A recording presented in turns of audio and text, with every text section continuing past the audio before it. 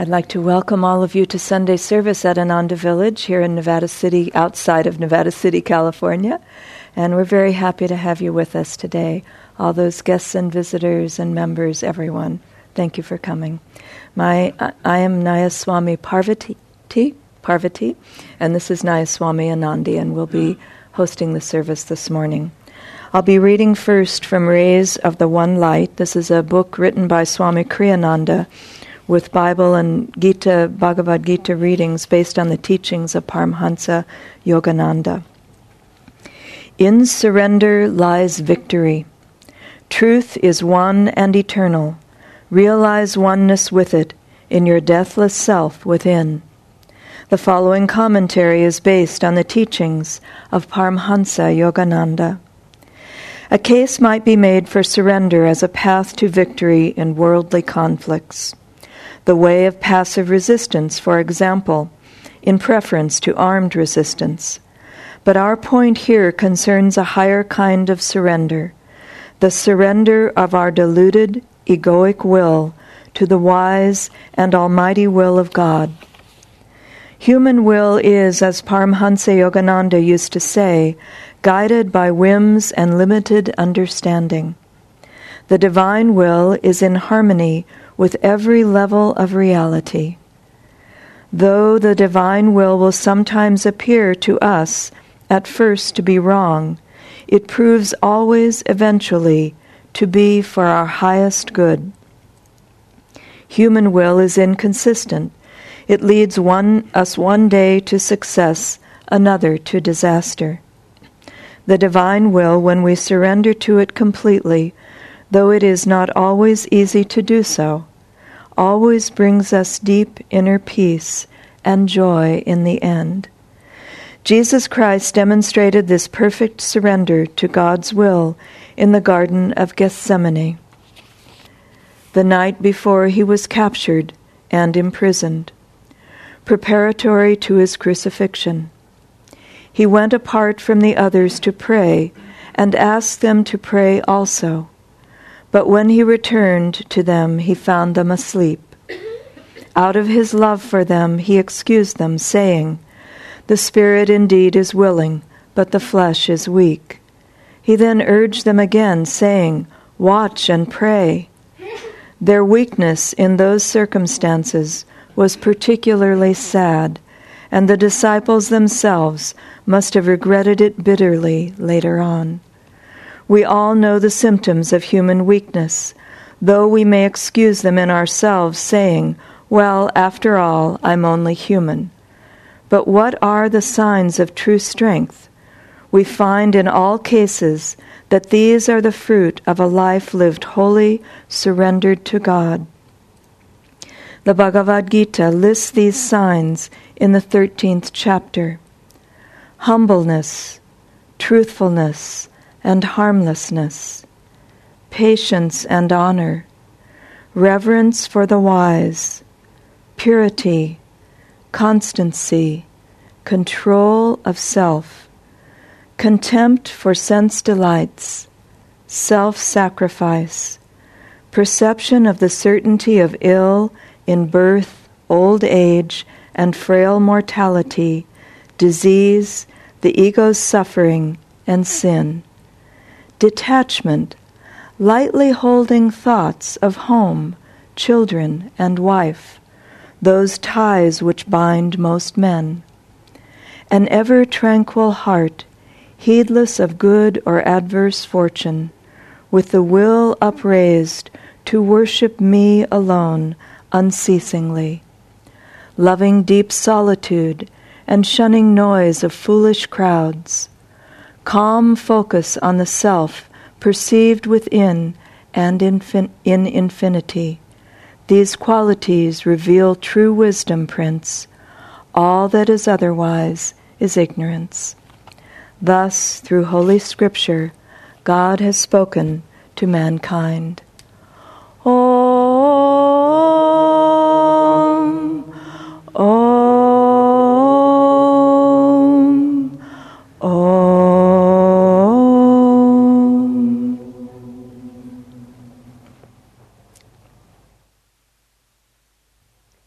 Good morning, everyone. I'd like to begin with a reading from Whispers from Eternity, a book of poems and prayers by Paramahansa Yogananda.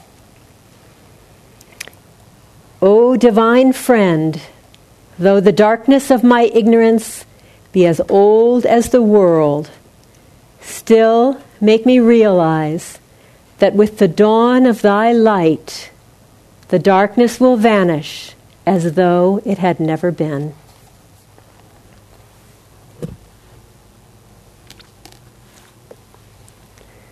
Well, the subject of this morning's talk, surrender, is really the foundation of the spiritual life.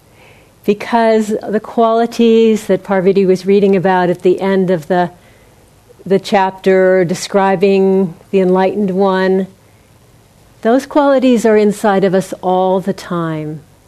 The presence of God, omnipotence, omniscience, that's not separate from us. It lives in us all the time. The problem is not that we have to become something that we aren't, but we have to give up what we aren't. We have to give up all the little things that pull us away from knowing this great wisdom and this great joy that's inside of us. And that's what surrender is, though it's often misunderstood. C.S. Lewis said, there are two kinds of people in the world. There are the people that say to God, thy will be done. And there are the people to whom God says, oh, have it your own way. And it's not that most of us, there are times when we're just clinging to, I want to do it my way, even though the universe is definitely telling me that this way is not going to work. There are times like that. But most of the time, we have no idea what's blocking us. We have this divinity within us, and as we meditate and as we practice devotion and try to attune to the Guru and to God, we begin to get a feeling for this light inside of us. We begin to get a sense of this divine part of our being. It's simple, it's clear, it's very real. But the other part of ourselves, the history, the personality, Yogananda tells us that all the past desires, past tendencies of millions of lives are living in our energetic spine. This part of ourself is unfathomable. That's a hard word to say. We can't even understand what it is. So we don't see. Though God is right here, we don't see Him. We don't understand it. We don't know what's keeping us from Him. And so surrender is an opportunity for us to cooperate with God, and God will come to us through tests, outer tests. He'll come through us through inner tests. He'll come to us through life experiences that force us to shift and let go of something. It could be very, very simple or profound. In Swami Kriyananda's autobiography, The Path, he talks about, now it's called The New Path, he talks about his first meeting with Yogananda. And he had been a person who was desperate to find truth. And when he discovered Autobiography of a Yogi, he knew that he had to meet Yogananda because Yogananda knew truth. And so he took a bus all the way across the country immediately after reading the book. He was so on fire to meet Yogananda. But when he came to California, there were just these blocks to the door opening. And the final block he came to was he went to see Yogananda in the Hollywood Temple, and his secretary said, well, I'm sorry, he has no appointments for 2.5 months. And at this point, Swami was just like a volcano. He just had to meet this person. Now that was a perfect desire. I mean, there was nothing wrong with wanting to meet your guru. It's a wonderful desire. And yet there was something that God wanted from him that he had to change. And he was sort of in a volcano inside trying to deal with this. And then finally he said, I guess I'm not ready. I'll go and study his teachings, and when I'm ready, he'll know, and it'll be the right time. And he said later, I guess I needed that lesson in humility. Because as soon as he said that, the secretary came running up to him, and she said, since you've come from so far, I'll just ask Yogananda if he'll see you today. And the door opened. So that was an example of that way in ourselves where we want it, we know it's the right thing, but life isn't giving it to us because it's wanting us to learn something, not punishment, not bad karma. God is saying, is there something you can release? Is there something that you can let go of that will help you come closer to me? One of the most, to me, thrilling and profound examples of surrender happened in the life of Martin Luther King, who is a hero of mine. Martin Luther King took charge of the civil rights movement when the very first, when the Montgomery bus boycotts began. He was 26 years old at the time, and the black people in the South knew that he had the leadership that they needed. What was extraordinary about the civil rights movement, and it really, though it's kind of slipped into history, it really is one of the most important things that's happened in our recent memorable history, because it was a political achievement that happened entirely through connecting people to the love of Jesus Christ.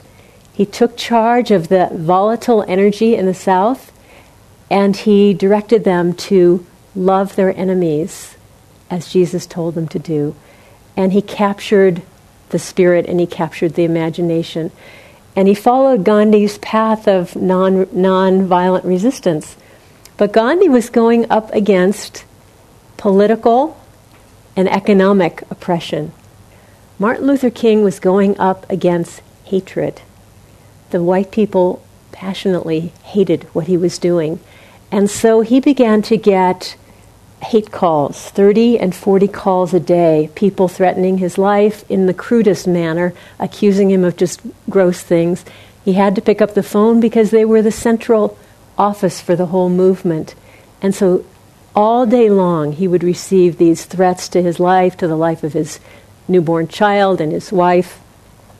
And finally one night he realized that he was getting really frightened and that he could not inspire people with peace and courage. He had to step down. And so he went into his kitchen in the middle of the night and he just was trying to talk to God and say, how can I just step down gracefully, not make too big of a deal of this, and so on. And he had his head in his hands and tears in his eyes. And he said he felt inside of him a vibration, a power moving. It was a power of tremendous calmness. And it was the power of God inside of him. And he sensed the voice of God saying to him, Martin Luther, stand for righteousness. Stand for justice. Stand for truth. And I will be with you until the end of time. And that was the turning point. With that calmness, everything changed. He knew that whatever happened was from God. Well, that's just such a thrilling example of surrender. But he had an extraordinary mission, and he had an extraordinary experience. We each have a mission.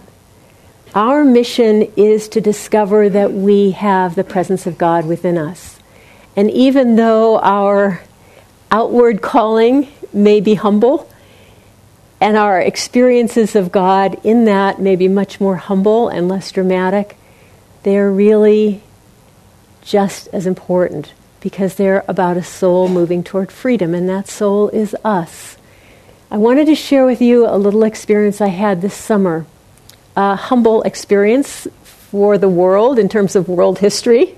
It made not a mark, unlike Martin Luther King, but in terms of my history, it made a mark. I had to do something. I'm not going to tell you the whole story. I want to tell you the outline of it because I know that all of us have had an experience like this. I had to give a talk, and for reasons I won't go into, I was really, really resisting doing it. I did not want to do it. I thought it would be not a good thing. And yet, as I was meditating, and time was coming, and I had to do it. It was happening. And so I was unwilling, I was resistant. I could feel resistance like a force, but I was willing to be willing. I wasn't really willing, but I also knew that I had to be willing. And in that, I offered it up. And I said, I don't want this, but I don't see any other option. And as I did that, there was a power. It was the power of my guru, it was the power of God inside of me. And it was very, very real. And it was so much more real than my story about all my excuses that I'd been explaining to God about why this wasn't a good thing to have me give this talk, that I said, you know what? I'm going to just drop all the thinking about this. I'm going to drop all the excuses. I'm just going to stick with that power, and I'm not going to think about the talk. I'm going to go. I'm going to give it. I'm going to hold on to the presence of God the whole time. And that's what happened. And it went very, very well. It was actually more successful than I had hoped it would be. But what is important about that, and what I want to say to you, and what I want us to do now, because I feel like everyone here, there's been a moment in your life. It might have been when you were in trouble. It might have been when you were resisting something. It might have been when you needed forgiveness. And I would suspect that everyone here has had a moment where you felt the presence of God coming into your life. And I would like to take a moment now, and you can close your eyes and just pick one of those moments. Some of you will have many of them to pick from, but just see what comes to mind where you knew God was real and you knew He was with you.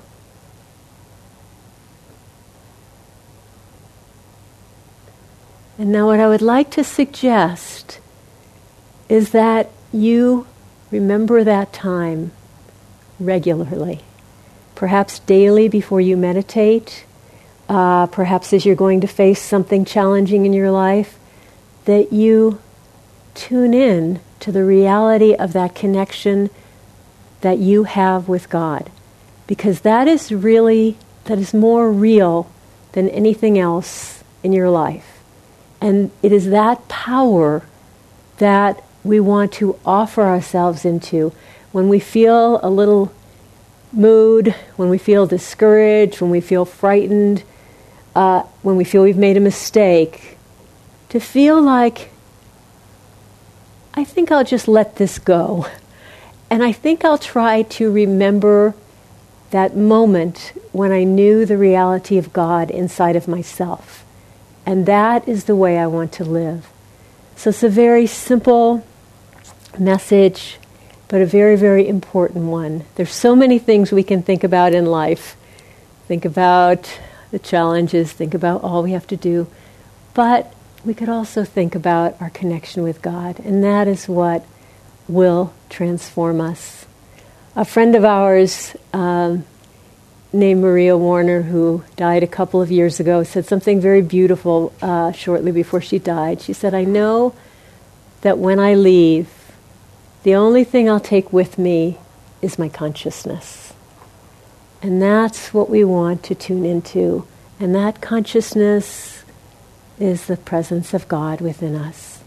So let's just take a few moments and hold on to this thought.